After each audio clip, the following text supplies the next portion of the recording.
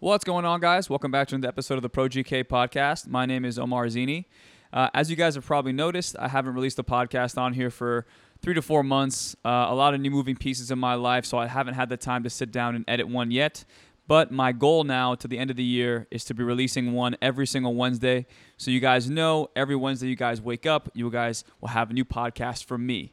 And I still have a few interviews from the quarantine time. So in this episode, you guys are going to be hearing one of my favorite goalkeeping content creators, Connor O'Keefe. If you guys don't know who he is, go to his social media on Instagram or YouTube and just type in Connor O'Keefe, Connor with one N. And you guys can see and follow along on his journey to be a professional goalkeeper, which he currently is. And in this podcast, we talk about so much stuff, guys. You know, him learning new techniques in Spain, why he started his channel, and at the end, what he wants his legacy to be when all is said and done with his channel. So hopefully you guys enjoyed the episode. Again, if you guys like it, please leave a review. I know it gets tiresome asking for those, but it definitely helps the channel and it helps the podcast be seen by more viewers and more listeners. So again, guys, please enjoy the episode with Connor O'Keefe. And until next time, my name is Omar Zini. Talk to you guys soon.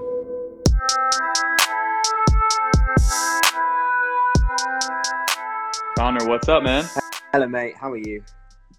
Good. It's been, a week now since I've seen you? I know. It's been quite short. Things aren't working, so we'll get rid of them. But no, yeah, it's good to be on your side of the channel this time.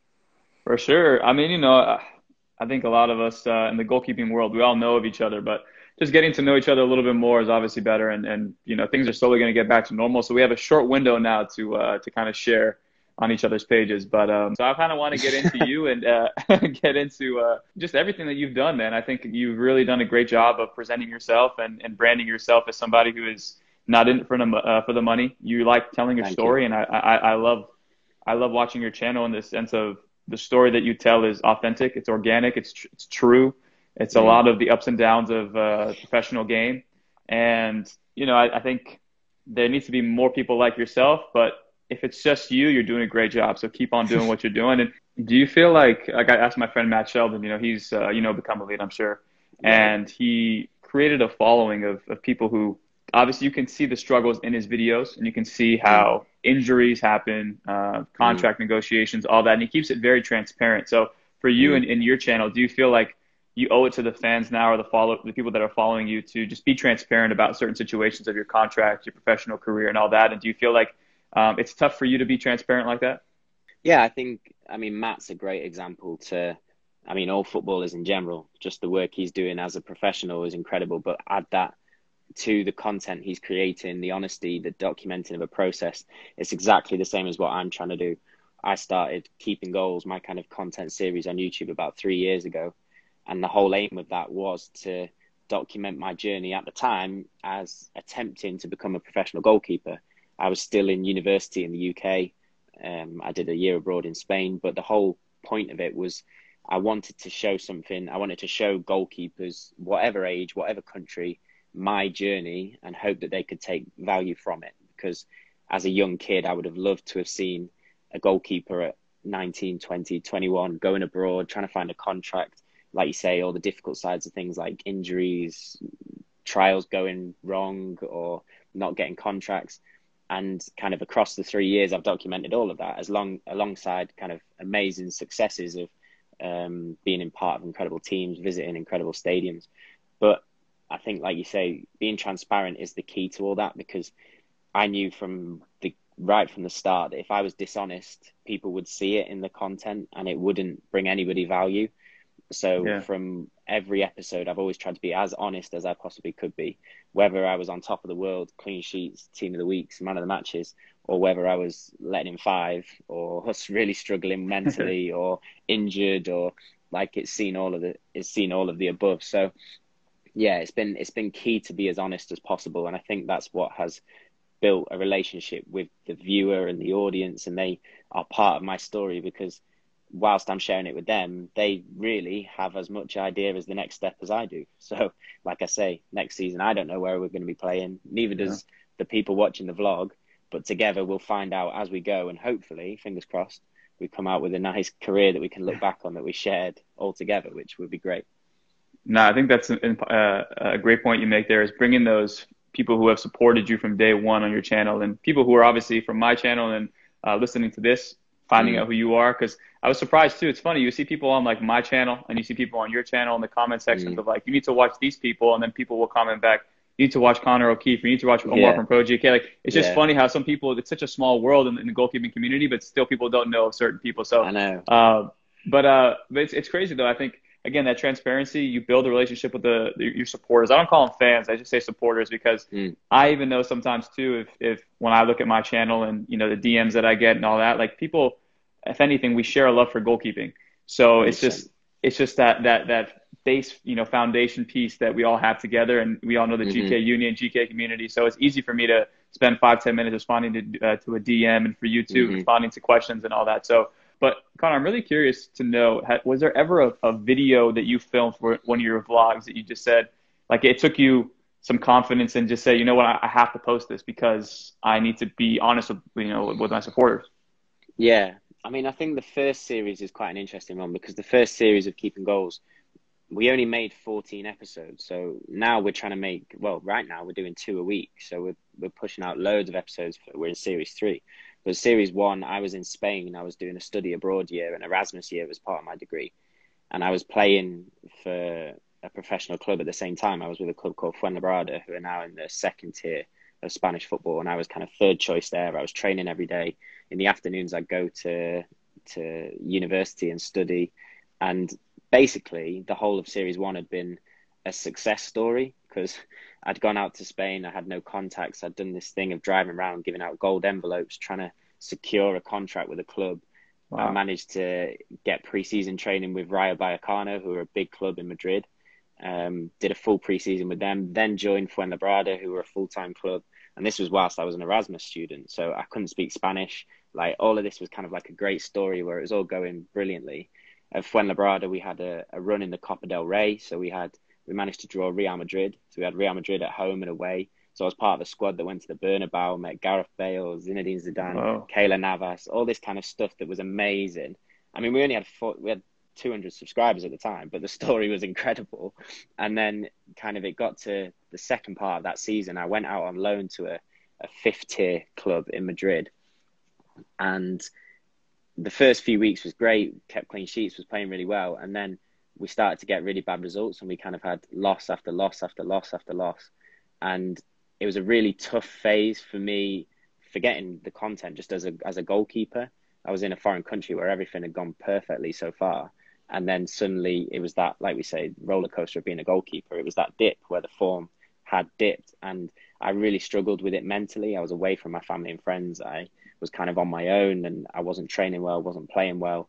And it got to the point where I knew I was documenting this process, but it was the first time where everything was going wrong.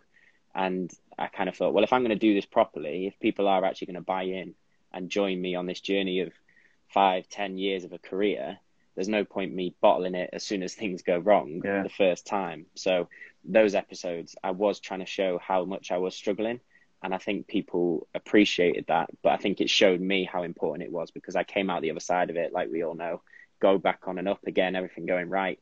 But it showed me how important it was to not be too high when things are high, and not be too low when things are low. Just continue to be honest with yourself, continue to improve, continue to work harder. And gradually the progression will be positively linear anyway.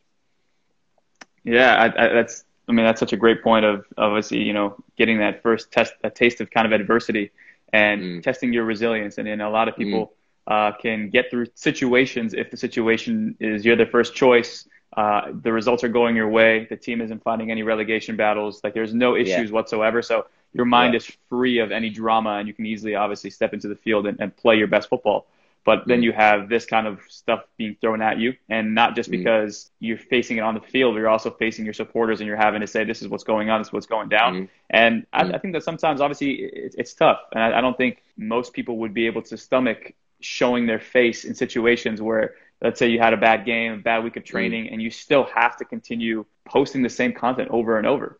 So when it comes to, when it comes to like responses from people, did you have anybody say good things, negative things? Why are you posting certain stuff? Or, I mean, I've always been very fortunate that kind of on my channel, the overwhelming response has been really, really positive. I mean, my brother kind of consumes more YouTube than I do, really. And he always says to me how amazing he is, how amazed he is by like the lack of dislikes, the lack of trolling, the lack of bad comments. And I'm always so appreciative of everyone who's so positive and supportive. And I think you make a good point, because as goalkeepers, we're very exposed anyway. So whenever things go wrong, we're always going to have the finger pointed at us, and it's part of the job. We accept that. So I think I'm probably slightly crazy that I then go and expose myself even more by putting it on YouTube and documenting it. But is something where, if I've kind of seen that if I'm as honest as possible, if I'm not bluffing, if I'm not lying, if I'm not bigging myself to be up anything more than I am, then there's nothing for me to fear, because I'm just showing who I am as a goalkeeper and as a person. And I'm hoping that it brings people value as a result. There's no ulterior motive. So even if things do go wrong, if I'm not performing well, I'm not kind of creating content to show off or to build a reputation or to for my own personal gain. So I don't feel scared in putting it up there if things go wrong, because I know that that's the journey for me as a goalkeeper, and I know it will bring value to somebody somewhere. So hopefully that helps people, and that's kind of the main objective of it all, really. Yeah, another great answer. I think, yeah, it's just great to see. I don't even call you, like I put in the little picture that I posted of you, content creator. I would say, yes, you're a content creator, but I think it's more of a storyteller. And I think that is something that we need in the goalkeeping community. And I've even, Armando's on here. And I told Armando, I said, bro, you need to create a channel for yourself. This is like years back when we first started. I said, you need to really document your career, because I'm going to have him on hopefully next week.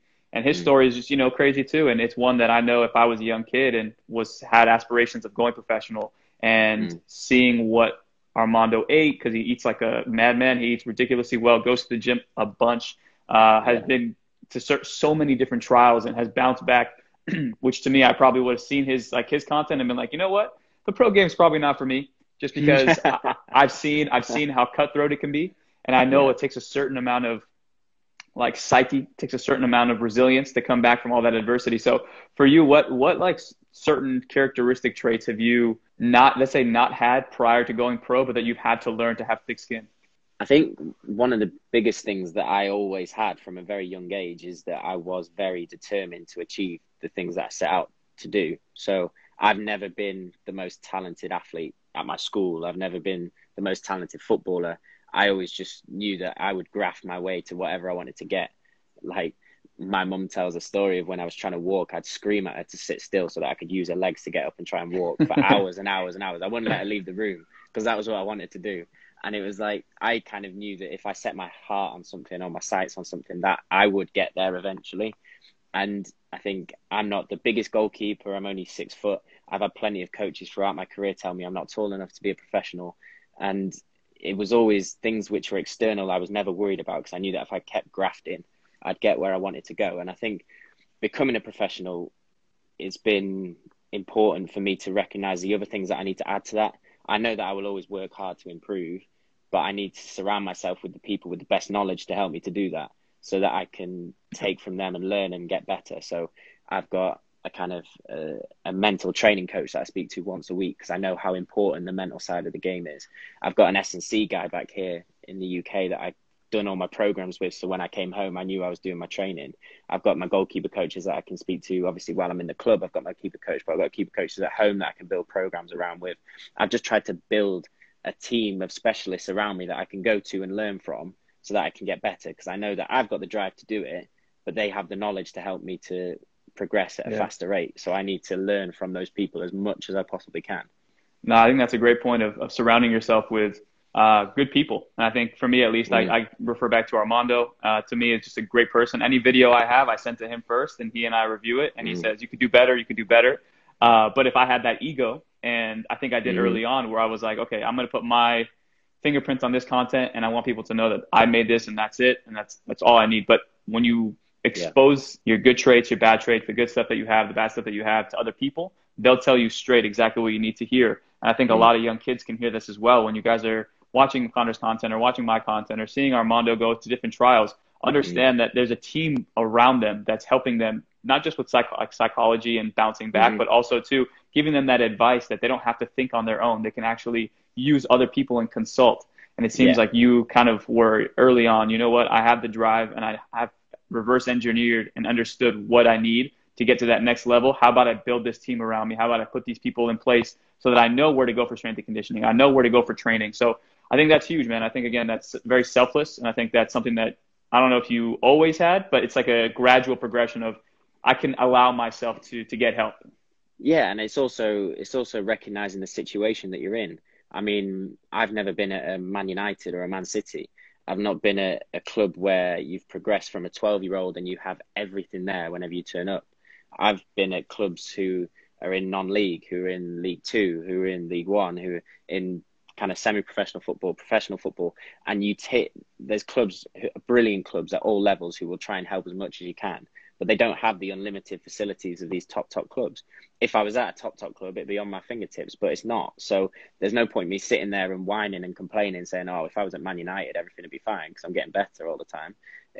It's not going to happen because I'm not there yet. So instead, I need to build those own resources around me in order to get there. Because if I'm going to whine and moan about it, it's never going to happen. So I might as well put it into place so that I can at least have the chance of getting where I want to go.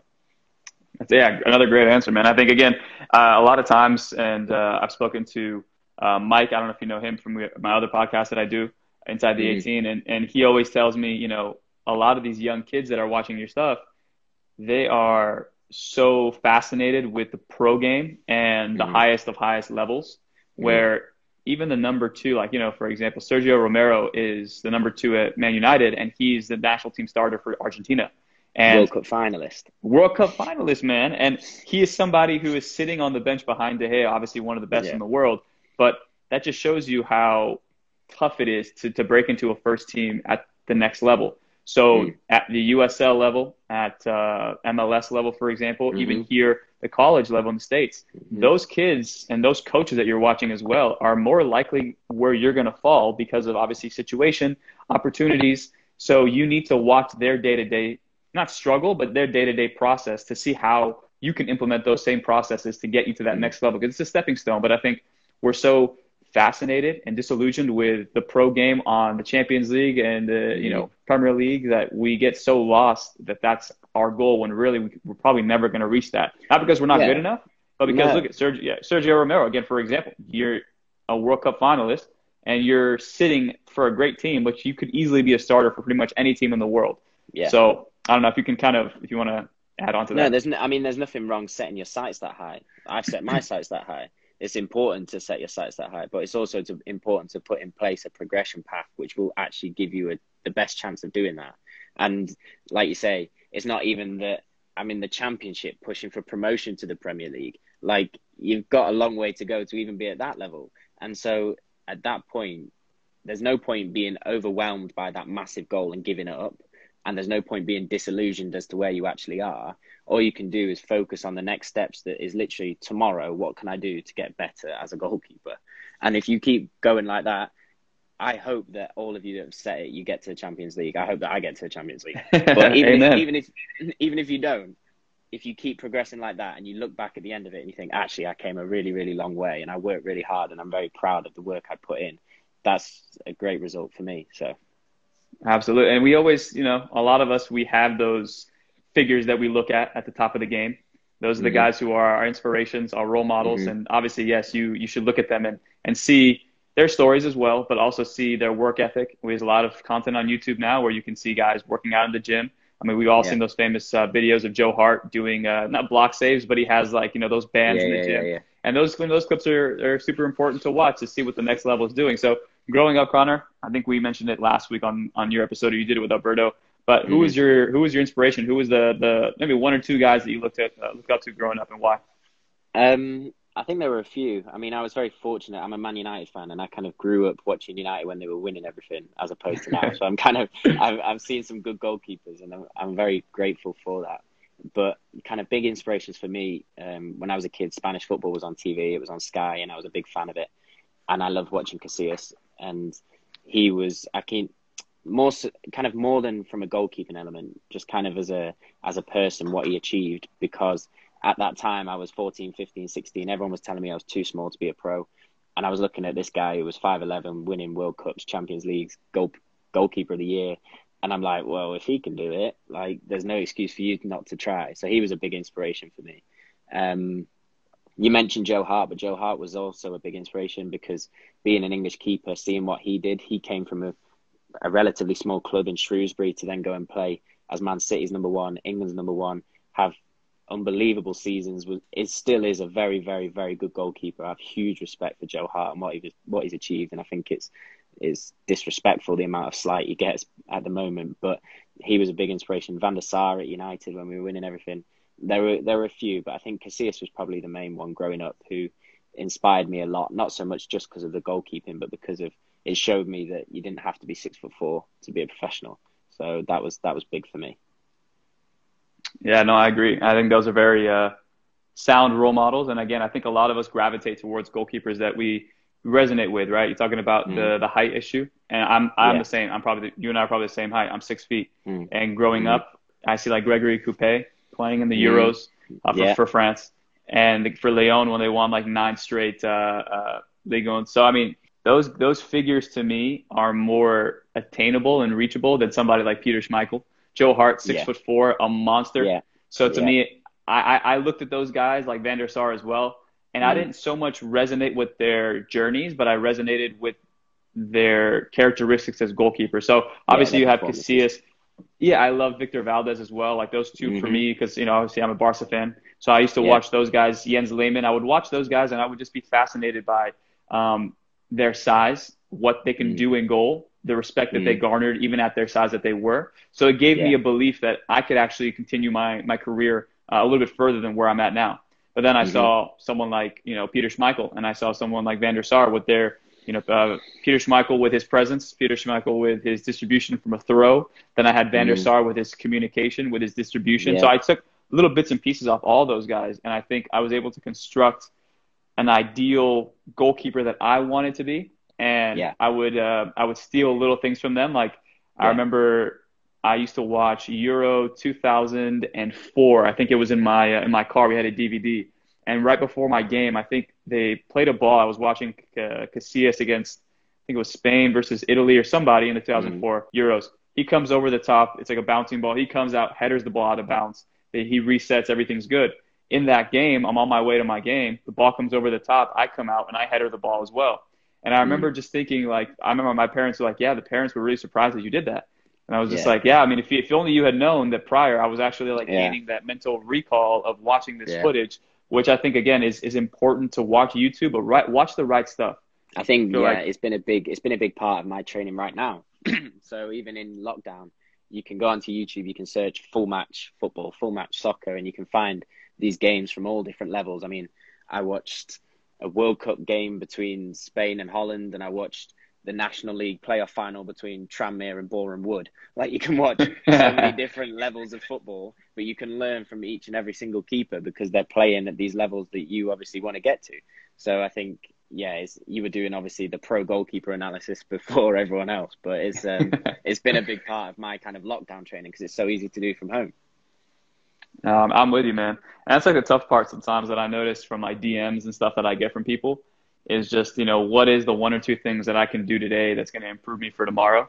And it's not, I mean, I definitely see where the young kids are coming from and I get it, but it's unfortunate that there's something, you're trying to find that information that's going to turn you from somebody who is at a decent level to a pro level without putting, like you said, you have that innate work ethic from a young age that allowed you to open your mind and understand that if you want to have good things and great things in life, you have to put your best foot forward and put people around you that are going to help you.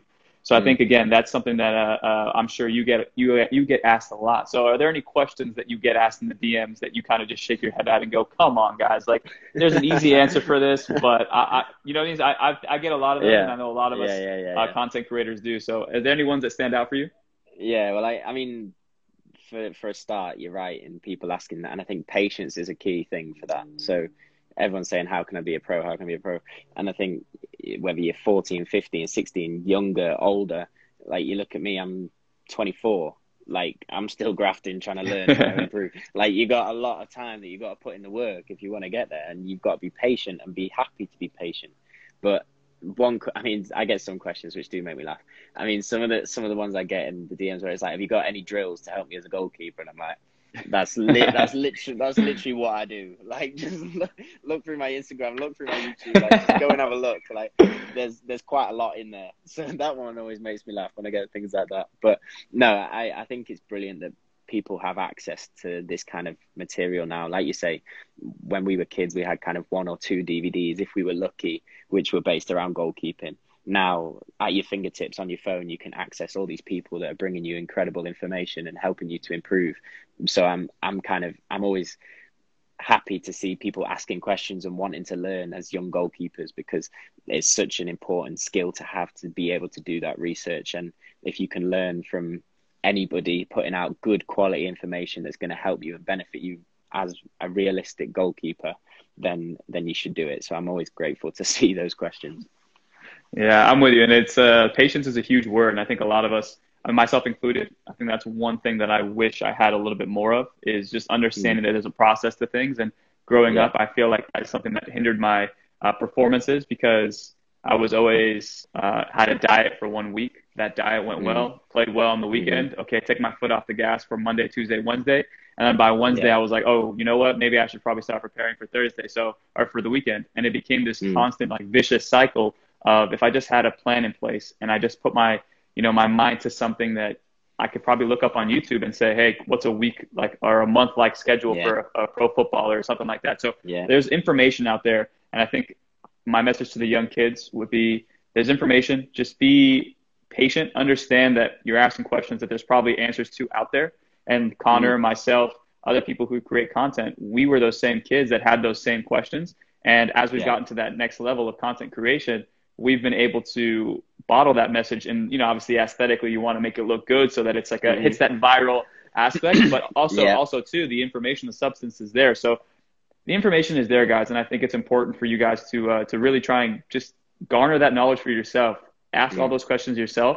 And if you can't answer them, then reach out to people like us. And if you want drills, we have plenty of them. So don't be afraid to ask. And always have that kind of critical aspect of your research. So try and see the stuff which will benefit you in a game. That's the most important thing when you're looking at all this stuff. I know there's been a lot of buzz recently about kind of the goalkeeping community and what people should be watching and shouldn't be watching. And there's plenty in there which you shouldn't be watching. But if you can kind of assess whatever you're watching from whoever and see, right, is this going to benefit me as a goalkeeper in a match, then make sure you have that kind of critical element of it too. There's nothing wrong with watching things for fun, but you do need to kind of structure your training around realistic and good quality research for sure. Well, Connor, we've answered, a good amount of your background, and I think now I want to get into the Q&A. So guys, if you guys can, just go ahead and start putting your questions down here. I'm going to scroll through them, and we'll try and go as quickly as we can through them and see what we can get. But Sia_HFC1, she says, what are your favorite pair of gloves that you have ever worn? Oh, ever worn. I was a big fan of I think it was the Adidas Ace, maybe around 2014, 15, 16, that kind of time. I was a big fan of them. It was when they were moving towards that kind of lighter glove with the backhand, but they hadn't gone that fully kind of stitched one. And I had kind of like a luminous yellow one, which was lovely, a white one. But at the minute I'm wearing Callea gloves, and I'm a huge fan of Callea. I don't know about if you guys kind of have seen them over in the States, but they got a good reputation here in the UK. And I've got a lovely pair of them, which are like all white with the black Callea logo, and they're beautiful gloves. I'm a big fan of like Negative Cut as well, and they do a very good Negative Cut. And I've been wearing them this season, and I love them. You know what? Honestly, I never even knew what a glove cut was. I just wore. I didn't until recently. Right? Like it's all become like freaking Alberto out of nowhere created his channel, and I'm like, dude, I've never heard of a Negative Cut or anything like that. So he really a good thing, because I would have bought so many more when I was younger. My mom and dad would have hated it, because I'd be like, oh, I need to try this cut. I need to try this cut. I would have bankrupted. We would have had really high expectations for our parents to be like, you know what, you need to understand why this glove is important. Let me sit you down, watch Alberto's videos, and you guys can understand why I need this cut. But yeah, I think I had the Vapor Grip 3s. Like, I mean, Almunia was the famous one that I used to see wear them. Then you used to see a little bit of Victor Valdez. I think he had them for a little bit, but those like white ones, and you had like the red ones that Almunia had, and it was just, oh man, the little isolated pinky on the outside. that was to me one of my favorite gloves. I wore them one time. They were probably like $120, and I got them for like 90, and I thought it was like a crazy steal. Like I walked out of there kind of like, I hope this guy doesn't stop me, doesn't realize that he's selling these for very cheap. I wore them Yeah. in a game, and I probably had them for like 10 games, and they were just my favorite gloves. Great grip. They fit Mm. really well, and obviously they just give you that little idea that when you come out for a cross, because your pinky is kind of isolated, it gives you a bigger palm, so you can really try and catch a lot more stuff. So maybe it Mm. was just playing in my head, but I definitely love those gloves, and I definitely would recommend Nike bringing those back in the Mm. old school style. Yeah. Let's see. We have Curtis Lamb. He says, "How are you staying positive during this lockdown, not knowing when we're gonna get back to training?" Yeah, I think it's been a tough one. I think all of us have for sure struggled at different points in whatever sense.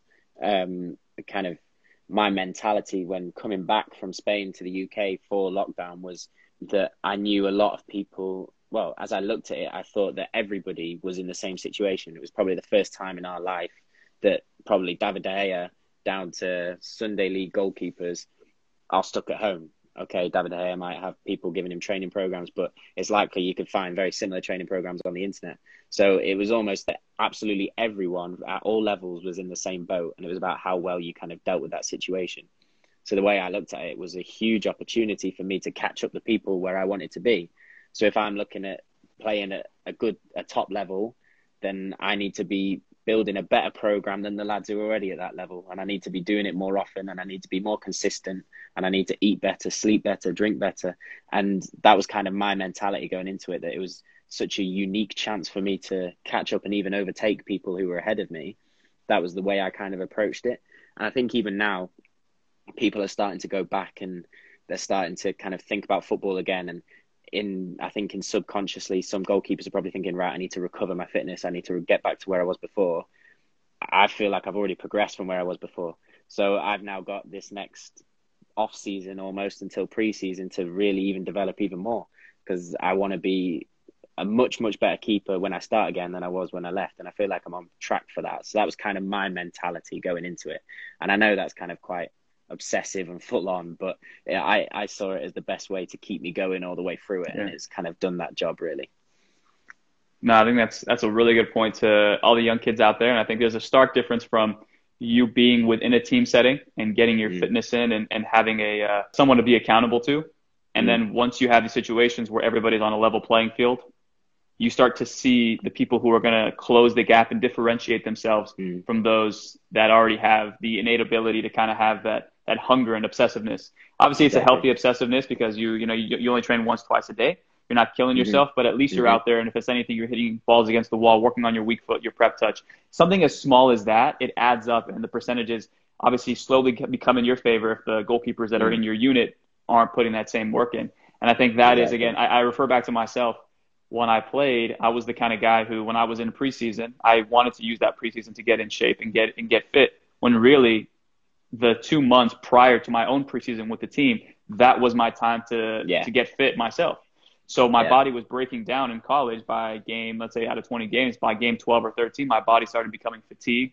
I started to Yeah. plateau, and I Yeah. realized that there's a lot more that goes into to strengthening the body, but also the mind to withstand those barrage of games. And I Yeah. think that is, again, to your point, it's very important for anybody listening that you guys don't wait for anybody to create a program for you. Don't wait for your team setting to get you into shape. Find the information and go out there and take the initiative. And I think that is hopefully something that from your answer and this answer right here, I think that's something that kids can walk away with and use whatever's left of this quarantine to really up their game. Yeah. And I think, I mean, I've done plenty of videos talking about it. And literally the one that's coming out this Sunday, I tell everyone my training program for the next 6 weeks and how I've built it and what it is and what I'm doing every single day. And if you can find people that are giving out that information, there's plenty out there for all positions, not just goalkeepers. Yeah. You can really take it and use it. And I'm not expecting everyone to follow the exact same training program as me. Everyone's different and everything and different things work for different people. But I've kind of broken it down into making sure that I have physical, technical, and mental sessions that I'm doing throughout the week. And I do that on a consistent basis. And I up that level over the time. And that's kind of the simple structure of it, really. And Connor, I mean, correct me if I'm wrong, but it seems like the camera didn't create what you are today. You already had all of these qualities in you. You just brought a camera along. Yeah, I mean, It's funny because I've got to give credit to Johnny, the guy that I create Keeping Goals with. He helps me with the editing. He was my housemate at uni. We kind of came up with the idea together. He was the kind of the videographer, the guy that was used to telling stories, making videos. I never really made videos before. It wasn't something that I did, and it was kind of something that worked. We worked really well together, and I think over this time, it's just kind of shown me the best way of presenting it for others to help them. I think it was always in my head. I always built my own stuff this way, or structure my own training, and as I've got older, I've learned massive amounts. So back 10 years ago at 14, I wasn't doing anywhere near the stuff because I didn't have the knowledge, and it does come with age and with time. But I feel like now, yeah, with the camera, it kind of showcases this. Nothing's, like I said earlier, nothing's put on. It's just documenting and showcasing what we can do rather than making anything up for the camera, for sure. Love that. Yeah. Okay. Moving on here. We have a question from PS Goalkeeping. They say, do you have any tips for knowing when to come for crosses and when not to? I know it's tough when we really can't draw anything out here or show clips to back up our arguments, but if you want to take this one on. Yeah, I actually think crosses is probably one of the most difficult areas of goalkeeping in terms of the factors that are involved. So you obviously have to be brave to come and take it. It's a high risk situation, especially amongst bodies. If you drop it, it's likely to end up in a goal. And if you mess up the timing, it goes over you. Lots of bad things can happen. And I think as a result, people get nervous with crosses. I've been there in my career where I found it very daunting to come for crosses. And you see goalkeepers who aren't confident start to drop their set positions deeper and deeper and deeper and deeper. And that can be affected by confidence from whatever level. So I think the thing with crosses is confidence comes from repetition and from work. If you can do as many reps of crosses as possible in training with your teammates, but also away from your team training, you have subconsciously built processes where you recognize the flight path of the ball when you know when you should come or if you should come subconsciously. You don't need to make a decision based on that factor because you've seen 1,000 crosses from that place before and you know where it's going to go. So for me, if you can increase the amount of reps you've done in practice, the confidence becomes subconscious. So you'll see it leave their foot. You understand the picture in front of you, and you know whether to leave it or come before you even have the chance to actually recognize you're making the decision. So I think that practice and repetition is what enforces a flow state, which we all love to talk about, which is the ideal state of coming and taking and being very relaxed. And that only comes from having done the work before. So obviously in a game situation, if you're not feeling it, you need to judge it based on the situation. But over a long period of time, if you can put in lots and lots of reps and practice from lots of different areas. I loved your piece that you did when you were talking about the zones of crosses. I can't remember which coach was on talking to you, but talking about the body position dependent on the zone of the ball. I've been doing loads of drills on that because I think it's so important to recognize where your body position should be based on the cross originating from. And if you can have that practice behind you, it becomes so much easier to make the decision. Yeah, and I mean, I want to add on a little bit more to that. And I think, again, for all those young goalkeepers who don't have a goalkeeper coach, I think the number one thing you can do is if you have your friends out there, don't go out there and just kind of waste your time. Try and figure out a way that you can make their shot stopping or their shots, because obviously we have friends who only want to shoot. We have friends who want to work on their crossing. Find a way that you can maximize game realistic scenarios through that. So I think when it comes to my experiences, my goalkeeper coach at the Galaxy, he walked up to us and he said, hey guys, what do you guys want to work on? What do you need help with? And throughout the whole group, it was 6 of us. We all said, we need crosses. We don't know how to judge crosses. We're obviously all slowly getting into our natural body types and our height that we need to understand what our zone is and what our range is, but we haven't had enough of those reps. So can you please do that? So he said, okay, I'll put every session when we do about 20 to 30 minutes of it every single day. And like you said, all those mental reps, they add up. And after you've seen enough balls over and over and over from different distances, different, curling away from goal, curling into goal, you have a better idea of where your set position is going to be and where you're going to start for each service, depending on where the ball is.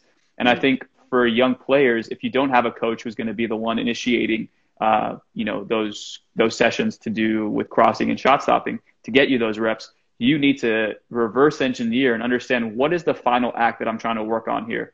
Okay, I'm going to try and work on an outswinging service, balls parallel to the 18 from a moving ball. Okay, have your friend take a touch, maybe put like some cones on the floor or maybe even like a dummy. And then from there, once they serve that ball in, even if that ball doesn't even fall in your 6 and it goes out, you need to have the muscle memory to track the ball all the way across, move your set shape across, and at least respect as that ball comes across, respect it with your movement. So now when the ball comes into a game, it's that half decision that you decided not to come, but you still followed and tracked that ball with your movement.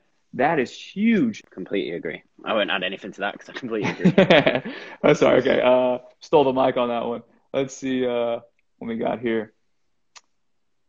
Oh, this is a good one. Mally _Starboy. Great name, by the way. 2v1 situations. Connor, how do you deal with those? As in like two strikers with me? Yes. Say a 1v1, ball over the top, your defender's on track, you're coming out to one guy, and then it's horrible. I mean, the thing I've found most effective is just waiting for them to make their decision and reacting to it as best as you possibly can. So elite strikers, okay, they'll probably be able to dispatch that pretty comfortably. But at majority of levels, they're probably as nervous as you are in terms of their 2v1 with the keeper. They know they need to score. So if you delay and delay and delay, based on obviously positioning, I don't know where it is or what you need to do physically, but if in a kind of dual sense, you delay them long enough for them to make a decision and then you react, you have a much better chance of making the save than if you commit very early and very quickly and you make the decision for them. So if they're 2v1 and I come flying out really, really fast, I'm not set, I'm not ready, and they just square it and tap it in, they've breathed a massive sigh of relief because I made their decision for them. Yeah. If I'm holding and I'm set and I'm looking at him and I'm saying, right, are you going to pass it? Are you going to shoot? He then has to make a decision. So he's got the pressure of his mate screaming for the ball. He's got the pressure of going, I really want to score myself, to be honest. And he's got the pressure of thinking, right, if I do want to score, it's got to be a good shot. And all those factors combined actually makes it a high pressure situation for them as opposed to you.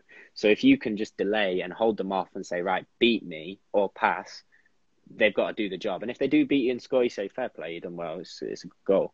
But I've found kind of more often than not, they will mess up in some sense. Either the finish isn't perfect and you can make the save, or the pass is slow and you can cut it out, or they sky it or miss it completely. So I think put the ball in their court and say, right, what are you going to do? And then react as best as you possibly can and as fast as you possibly can to that initial motive would be my advice, really. That's great advice. And the only thing I would add on to that is sometimes where 1v1s especially, we give ourselves up way too easily. And I watch so many clips where goalkeepers, I mean, I'm posting one probably the next 2 days from the U17s, or I think it was a Champions League, Youth Champions League. And this goalkeeper, his team is up like 4-0, but still they hit a ball that's like parallel to the 6, or on the line with the 6, corner of the 6. He comes running out of his goal, does like the spread save. The guy literally just taps it around him and scores. And I watch that and I'm just like, you guys, I mean, where's the discipline? I mean, just stay up. Even from that angle, there's certain times where goalkeepers come out rushing out of their goal, give themselves up completely, leave so much space behind them. And now you're almost looking like the bad guy because you came out and didn't have discipline to stay on your feet.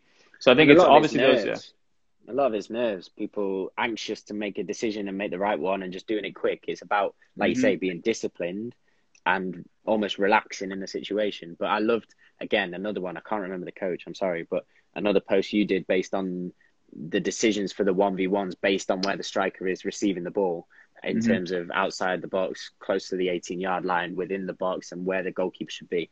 That was brilliant because it's such a simple breakdown. But I mean, I'd never had that taught to me throughout my career. Like, I'm a professional at 24, but that taught me something. But it's really important, like you say, you do that research. But I think a lot of it's nerves that people come flying out. But if you can kind of wait and judge it and then make your decision, you often get the benefit of the doubt. Yeah, and everything with goalkeeping is split decisions. And I think the biggest thing you can do is, I mean, I hate to say it, but fail as often as you can. Meaning, don't be afraid to fail. Don't be afraid to get in situations where in training you're protecting yourself from misreading a cross or misreading a ball over the top. Understanding that those trial and errors over and over and over, you start figuring out what your range is. You start figuring out how much ground you can cover in that tight space. And you see Ederson, you see Neuer, those guys, they only show you the best highlights. But you see so many times those guys make the mistake, and then because they have confidence in themselves and they've made that mistake once, they're still going to go out there and do it again. I think it was Richard Wright who was on Joe Hart's podcast, he was saying that one of the things that some of the best goalkeepers in the world, the characteristic traits that they have is that lack of fear, that lack of, if something doesn't go right the first time, you're not going to doubt your own ability. You're going to say, you know what, didn't go right the first time, but I know this next ball that comes over the top, I'm going to be able to be a sweeper keeper and come and eliminate the danger. So I think that's what I would say as young kids is be, like we talked about earlier, be patient to understand that things are trial and error. And trial and error comes through training, right? And sometimes in games, hopefully not as much in games, but in training. So that's why us coaches, we need to make sessions as game realistic as we can so those decisions translate well on the weekend. And I think failure is huge, because if you can define your relationship with failure as an opportunity to learn, you've cracked the game, really. As goalkeepers, we will all fail. Every training session, we will fail. Every game, we will fail. There will be something that goes wrong. Even if you watch a top professional, you watch 90 minutes, they will fail at something. Nothing will be perfect. If you watch video highlights on YouTube, you're going to think that all the pros are perfect. Trust me, watch one game and you'll see them make a mistake in some way. You just hope that it's not a big one. But as goalkeepers, if you can crack that relationship with failure and embrace the failure and go, okay, I don't want it to happen, but when it does, it's data rich. It teaches me so much. There's so much for me to learn from it. I will learn so much more from a game where I have a lot of failures than a game that goes well. Obviously, I want the game to go well, but if I can embrace it and not be scared of it, but see it as an opportunity to learn and an opportunity to progress, then that's the key to cracking that mentality. And I think in the UK, we've probably had a problem with the scrutiny on goalkeepers from a young age, from managers, from parents, from kids, and you get scared of making a mistake because you don't want the judgment and you don't want the blame. But if you can somehow crack it at a really early age, I'm still working on doing it now, but if you can crack it at an earlier age of being, okay, I don't want it to fail, but when it does, it's perfect for me to learn and get better. You're not scared of making the mistakes anymore, and you trust yourself a lot more. And I think that's a key factor in having such a good mentality as a goalkeeper. That's a hell of an answer, man. I think one thing that I've always said in the past is those games where you make those small mistakes and small decisions that aren't errors but don't turn into goals and your team wins, those are the best, because we all know that if somebody makes a mistake, like people forget that in the Champions League final, I think 2013, Atletico Madrid versus Real Madrid, Casillas messed up. I think he came out for a ball that he messed up completely, but no one ever talks about that. We just talk about Sergio Ramos scoring the header, and then after that, Bale and Ronaldo and all that, when they went 4-1. So all these little things had to happen for his mistake to be swept under the rug. So that's what I'm on after as well, is remember, like you said, you can watch the highlights, but when you watch the actual games, there's a lot of things that don't go properly for these goalkeepers and don't go right, but they're able to obviously be because of the result or because they have that trait of being able to be resilient and go through situations where they can come back and be headstrong through the situation. I think that is what's going to help them. So from an early age, guys, don't be afraid to fail, like Connor said, and make sure you get those out of the way as early as possible. And then hopefully you're in better stead moving forward. Yeah, and embrace it. And when it happens, like you say, move on. But learn from it and move on. That's what they've done mid-game, so don't worry about it. Yes, sir. Okay, I'm going to keep on going here. Connor, I think they let you go over an hour now, so is it okay if we go a little bit longer? Yeah, just go as long as you want. Okay, yeah. Salim.Jana01. Connor, can you tell us about your experiences learning new techniques? Let me rephrase it. Your time in Spain. So tell me about your time in Spain, and obviously we all know the Latin American and kind of how the Spanish and those guys kind of do things. What was that kind of being thrown into those sessions like? It was a huge learning curve for me as a keeper, just the approach to goalkeeping. So obviously in the UK, stereotypically, but it is true, there's more of a focus on the physical elements of goalkeeping. So the game is more direct for sure. And as a goalkeeper, we focus a lot more on your physical presence, like you say, Schmeichel, coming and taking crosses, being brave, being strong, being dominant, being fast, being powerful. Those are a lot of key words which you'll hear English goalkeeper coaches use at the levels that I was experiencing. Obviously, like I say, I wasn't in Man United's academy. I was in Football League academies or conference academies. And going to Spain, the complete focus was only on technique. There was very little focus on physical elements. So I was in a professional club in Spain. We trained maybe 1 hour in the gym a week. That was it. compared to where I Wow. was in England. It was probably an equal split of gym and field training. Maybe in America it's even more skewed, but in Spain it was complete focus on technique. Straight away, first sessions, I'm in a Spanish rondo with outfield players that have played for Real Madrid, Argentina, Atletico Madrid, and it's like they expect you to be up to that standard. And that this was in a third division club in Spain. So like for me, being dropped in as an English keeper, I was like, wow, okay, I'm out my depth. I need to learn very, very quickly how to improve at all this. So as a goalkeeper, it's funny because when I went over to Spain initially, I saw the goalkeepers, the goalkeepers over there were very laid back, very relaxed. When they trained, it wasn't at full intensity. Often I'd watch these keepers and I think they're just walking through sessions. They're not really trying. And I was like, right, watch me. I'll go in and I'll be flying. I'll be so fast. I'll be so powerful. I'll blast them out the water with it. And I'd go and do my session, my reps. And the keeper coach would be like, yeah, okay, brilliant. You're really quick. You're really strong. You're really athletic. But your technique's nowhere near as good as them. And your positioning nowhere near as good as them. So they don't need to do all that because their position is spot on and their technique's perfect. So he said, right, let's break down your technique. Let's build that back up again. Get your positioning spot on, your technique. And then you've got that as well as the physical elements. Now you're becoming a keeper. And it was almost like I kind of saw it as the opportunity to develop that side of my game more so that I could combine the Spanish focus on technique with the English kind of resilience and dominance and strength and power. And I thought, right, that's a great opportunity to merge the two as a goalkeeper. And I think that's something that I've been quite fortunate to develop and makes me quite a unique goalkeeper. So I learned a lot from my time in Spain and training with Spanish goalkeeper coaches for sure. Yeah, and I think, again, never discounting any technique or discounting anything that potentially could help your game. And I think when I was younger, we used to always make saves with our hands. And now with De Gea being so good with his feet and, shot stopping with his feet, everyone's realizing, oh my God, maybe it's probably best that we don't have to go all the way to the ground to get to our hands, or we don't have to sweep our own feet to get our hands in position, when really we could probably stand up, cover above our waist and up, and at the same time too, let our legs be as tactically and technically proficient as well. So I think that, little things like that, and that's also like one of the big things that I watch with YouTube clips like De Gea, Neuer, Courtois, all those guys, where you watch them, it's like, yes, understand that, yes, they have certain capabilities that you may not have because of their size, but also, too, the context of why they're using the block save, context of why they're using kick saves, of, why they're side volleying a ball for a counter attack. So it's important to, while you watch these clips, understand the context and the techniques that I'm sure you weren't aware of, that your coach made aware of. Like, there's a reason why these guys are better than you. It's because of their positioning. Notice the positioning now, and let's try and get where your positioning is and where your mindset is prior to a shot. Yeah. Let's try and even it out with these guys. So now your physicality, now your other techniques that you had in England, all those come to the forefront because you close the gap on those guys in terms of positioning and tactical awareness. 100%. I mean, there's two kind of techniques that spring to mind very specifically from being in Spain. One is kind of the pickup when dropping a knee. So I never really did that. I was always taught kind of have spreading the legs and scooping it. And obviously in Spain, there's kind of a big no-no with that. They don't like the legs being apart and the vulnerability of not having your knee behind it.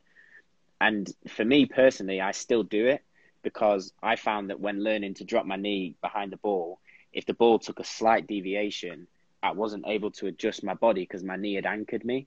And so it was also being aware of the fact that, okay, they teach this, but for me in my game, it's better what I'm doing now. So I'll respectfully learn it. But when it comes to being in a game and that situation happening, I need to back myself and not try and reteach my whole goalkeeping because I wasn't doing everything wrong. I'm looking for those 1% gains. I'm not looking to rebuild my whole skill set. So it's also about recognizing, okay, they're going to teach me that and I'm going to be respectful and I'm going to learn it. And it might be important in a particular moment, but also knowing what works best for you as an individual. So, I mean, even watching top keepers, you see Keylor Navas and you see people, and I probably critique his goalkeeping style in some things he does. And I think that's not technically right. That's not technically right. He lands on his back, he rolls over. But then the guy wins 3 Champions Leagues in a row. And you think, right, okay, well, Keylor, you're pretty good, to be fair. Just do what you want to do. So it's like you need to be very confident in your own ability, in your own game. You're not going to be the same as everybody else. Learn from people and try and get those 1% gains, but back yourself, basically. I love that, man. And Keylor Navas is a perfect example. I think a lot of us in the goalkeeping community, we were Yeah. looking for any reason to Hmm. doubt him because of, obviously, from Costa Rica, not a big country and not a Yeah, European name. But, there are times where I would see him dive off his off leg. So then, we're going to our right. Usually you dive off your right leg. He was yeah, pushing off his off leg, which was to be his left foot. And you're just yeah, like, how did he get to that? But if it yeah. works for you and you feel like your style is something that can get the job done, us as Mm. coaches, we have to work with that. We can't change it. Yeah.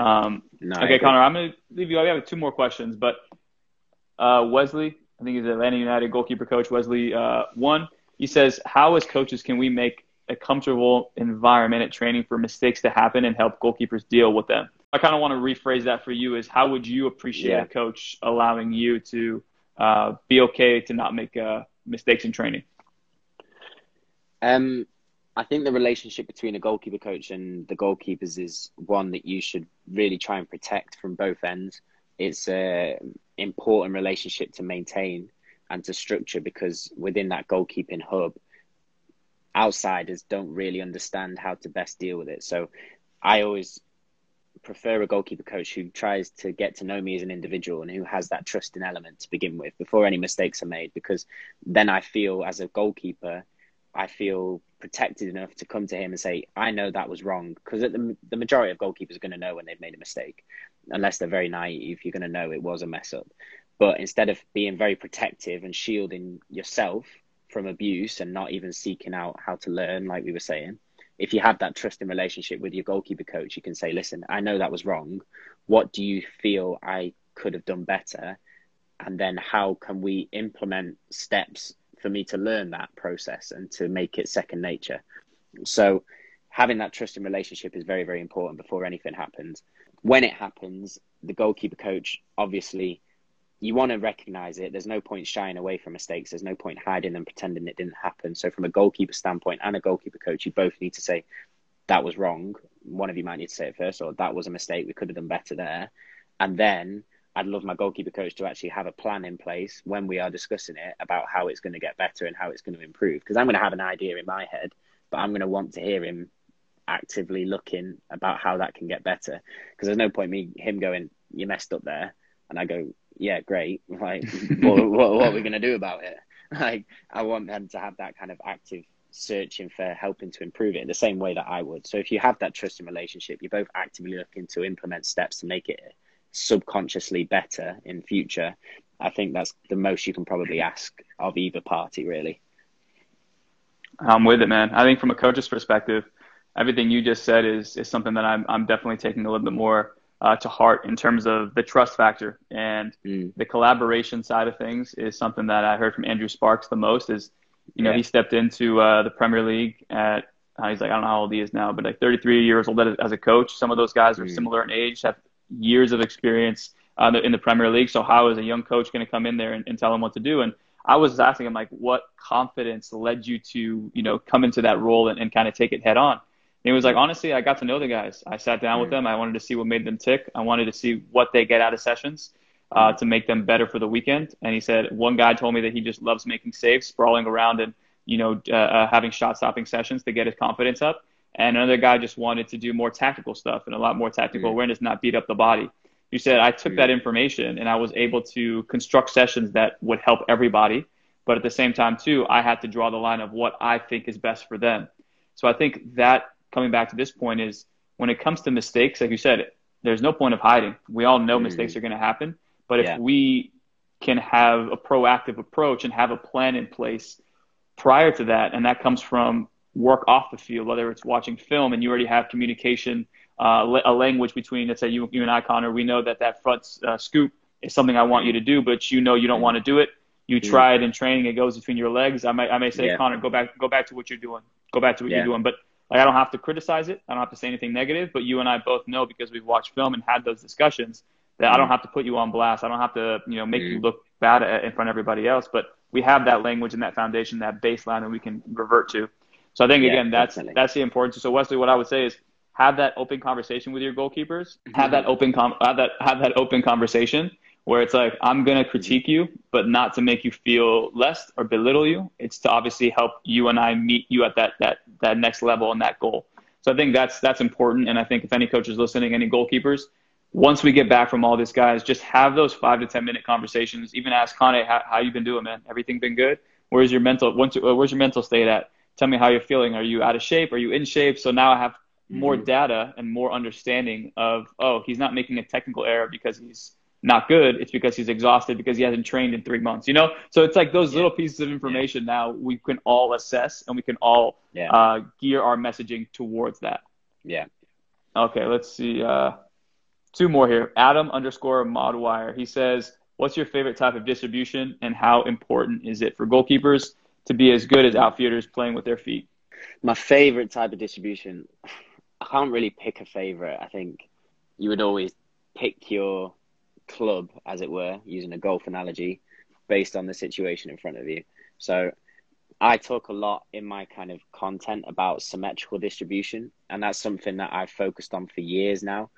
And I think it's something which kind of separates me from quite a lot of goalkeepers, because I always try and make sure that I'm equally skilled with both feet in all distribution methods. So be that a long pass off the ground, a driven pass off the ground, a half volley, a side volley.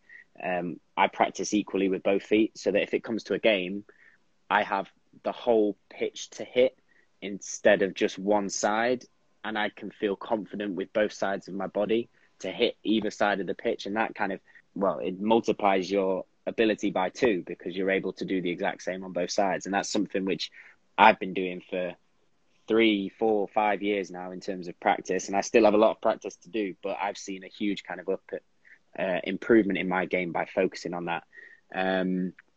What was the other part of the question apart from this, the favorite bit?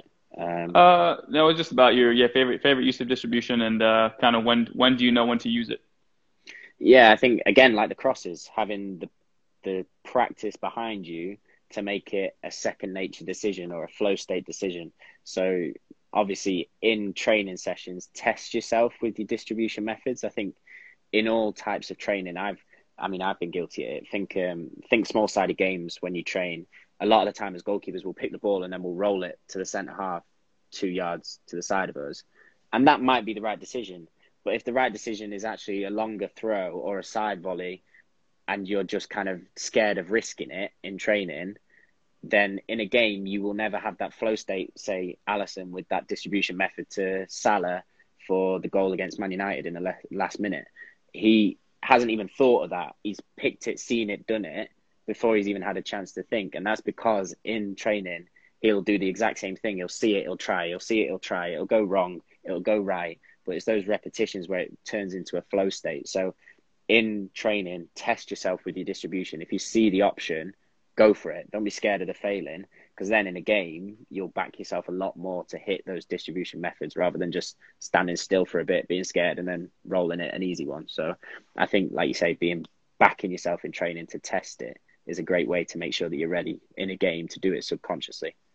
Agreed. And how many times, I'll speak for myself. I probably did in our spring season in college and even just knocking the ball around with some friends. How many times have I hit a side volley and the ball spun in the air and went like 15 yards? Like it didn't go very far.